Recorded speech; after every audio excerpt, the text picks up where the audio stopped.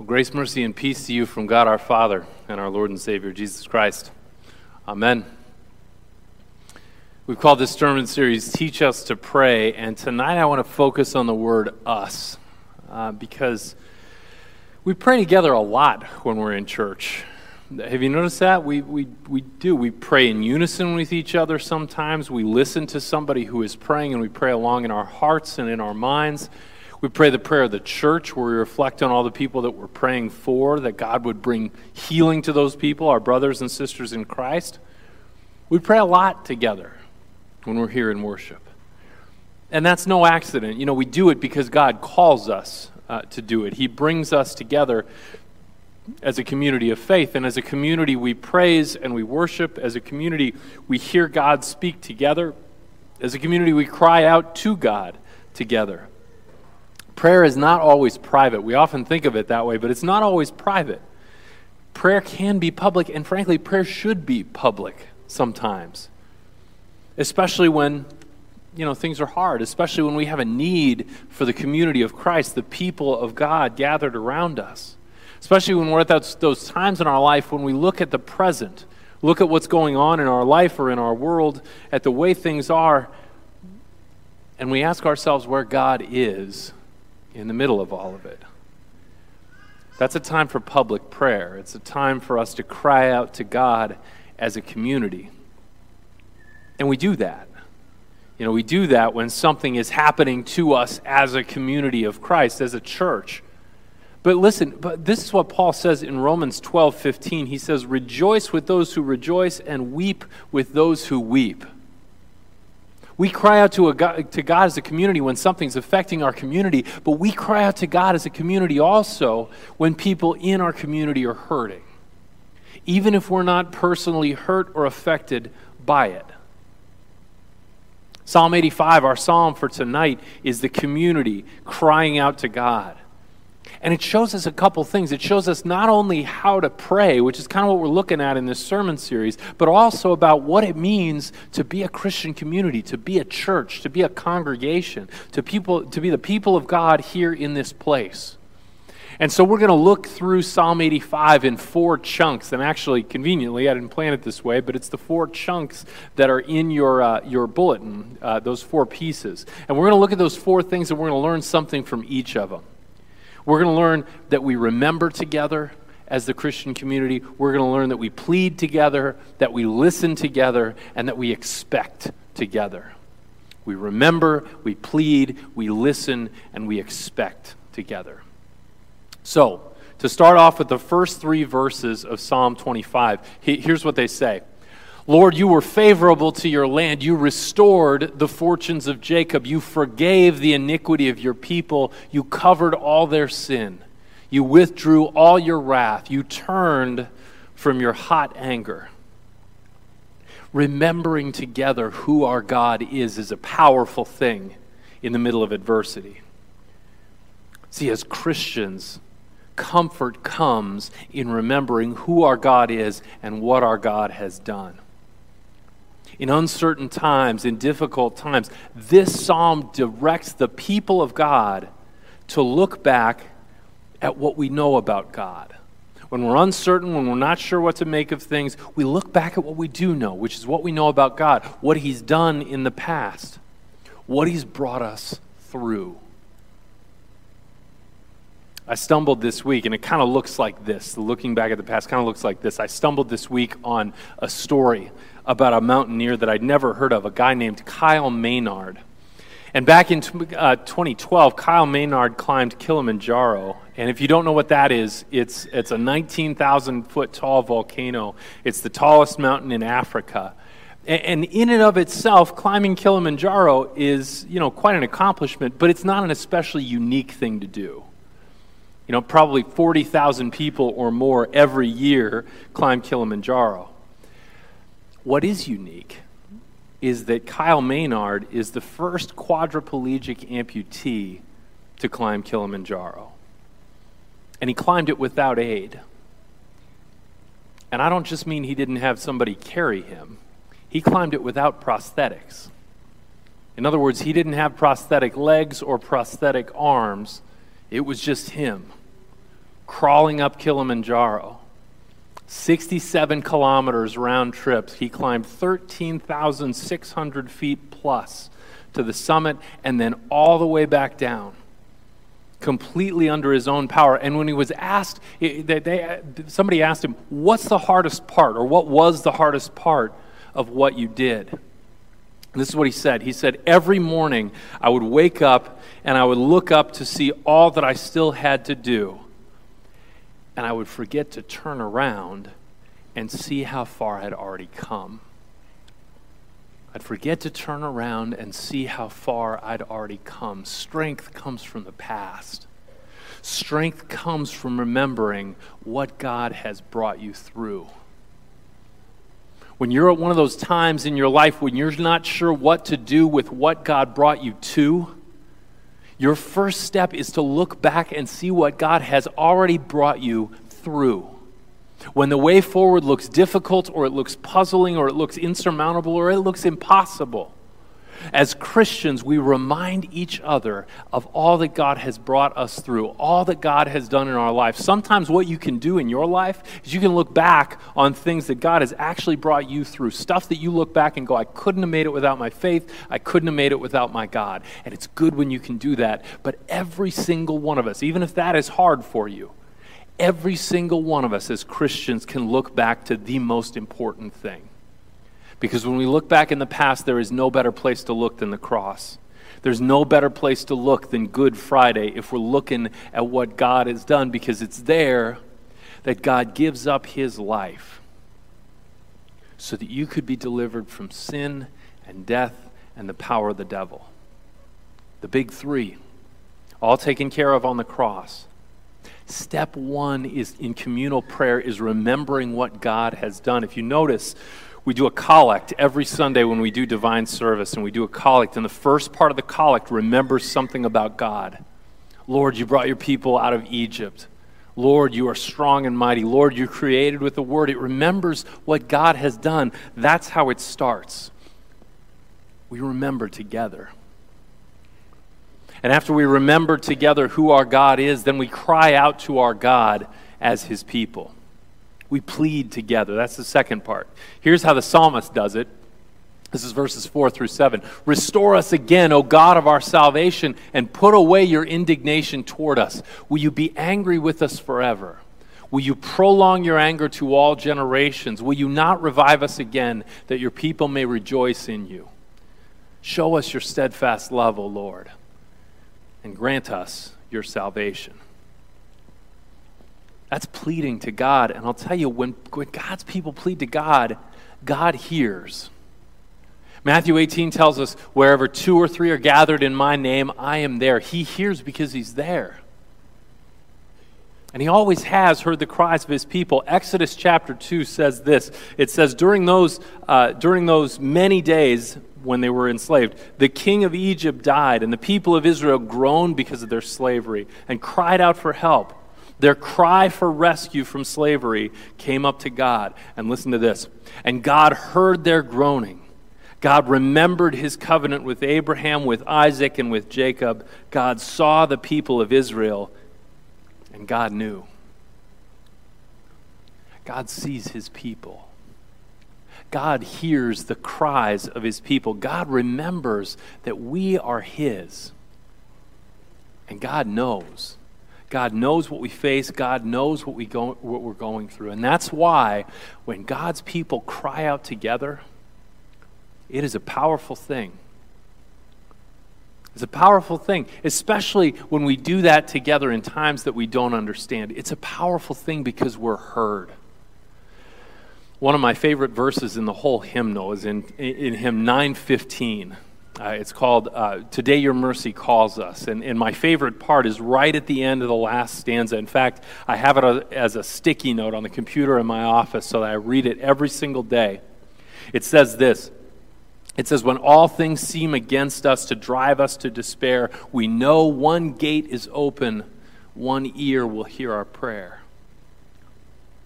We cry out to God because he hears, because it is a powerful thing when the people of God cry out together. 1 Peter 3:12, he writes this, and he's quoting Psalm 34. Let's try the next one here, Molly, if we could. If you read this with me.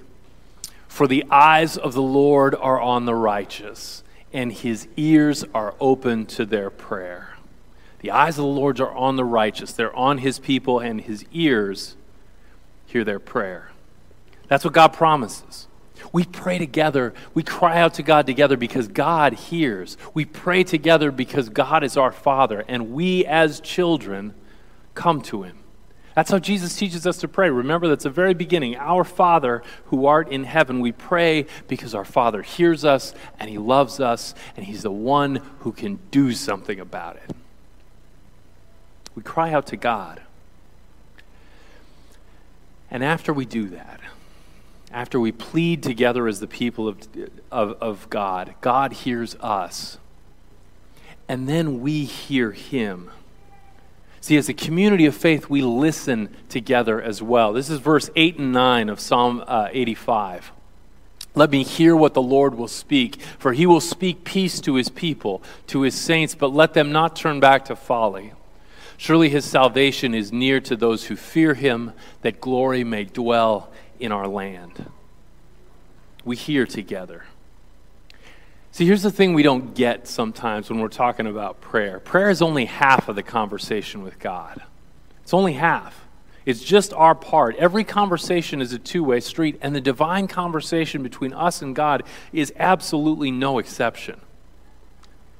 I mean, think about this. In any relationship that you have, any earthly relationship, if all you do is talk, you lose something. You lose something.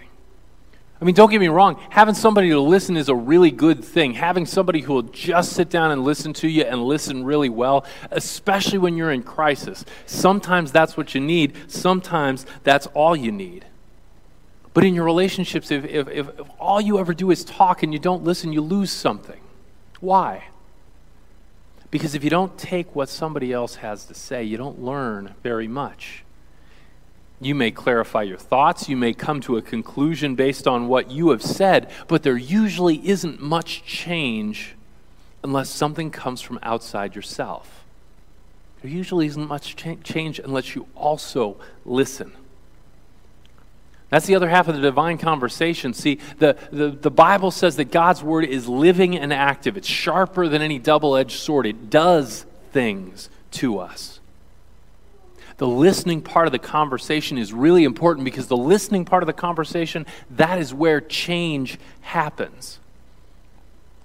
And let me clarify just for a second where that part of the conversation happens, the God speaking to us part. A lot of people, when we talk about God speaking to us, think in terms of like strong inner feelings or something like that. But here's what Scripture has to say about it. This is the beginning of Hebrews. I think I've got it up here as well. Yeah.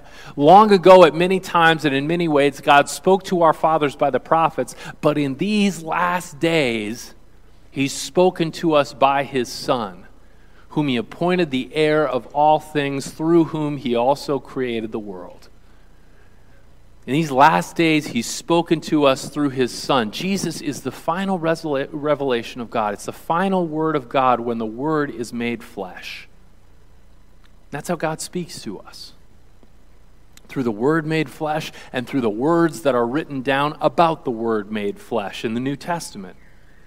So where do you listen to God? Where do you get the other half of the divine conversation? Well, most of the time it's here.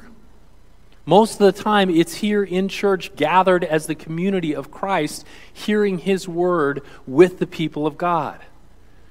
It happens at other times too. You know, it happens when we read our Bibles by ourselves. It happens when we talk to other Christians and they remind us of the gospel. They remind us of the word of God. And all of us need all of those things. We need all of it. But mostly the divine conversation, the other half of it, happens here. When we sing hymns to each other, when we hear God's word, when we hear sermons, when we hear benedictions, when we hear all the stuff that we hear in church, that's where the other half of the divine conversation happens. In the community of faith, when we're gathered around the word and when we are listening together. And last but not least, here's how the psalm ends. This is verses 10 through 13. Steadfast love and faithfulness meet. Righteousness and peace kiss each other. Faithfulness springs up from the ground, and righteousness looks down from the sky. Yes, the Lord will give what is good, and our land will yield its increase. Righteousness will go before him and make his footsteps a way. You know what these verses are talking about? I mean, they're talking about probably a number of different things, but the main thing they're talking about is the new creation.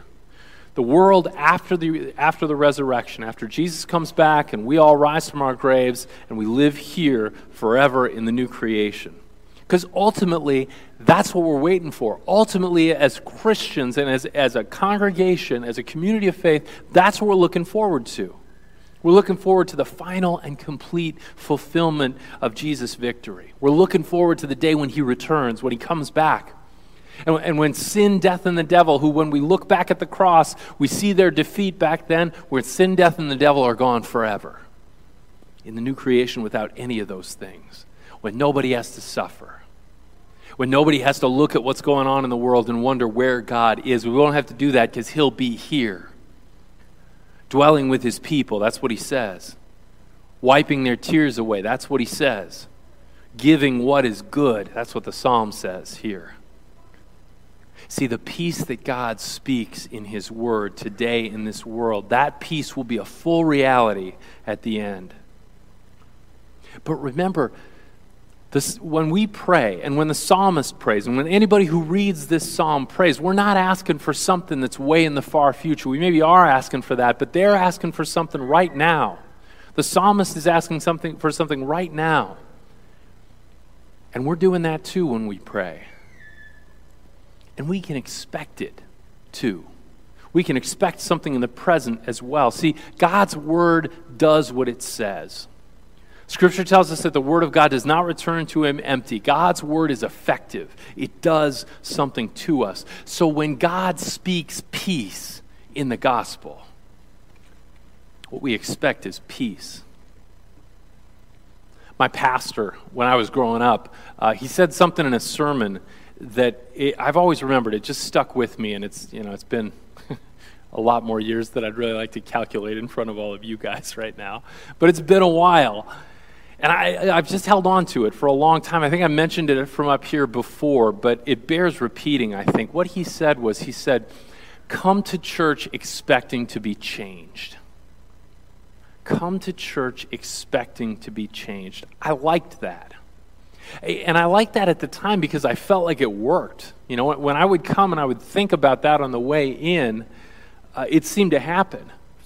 But as I think about it now, I think I was maybe wrong about that. And this is why.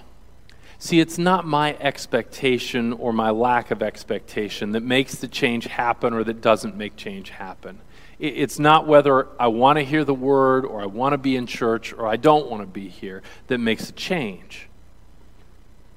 God's word changes me.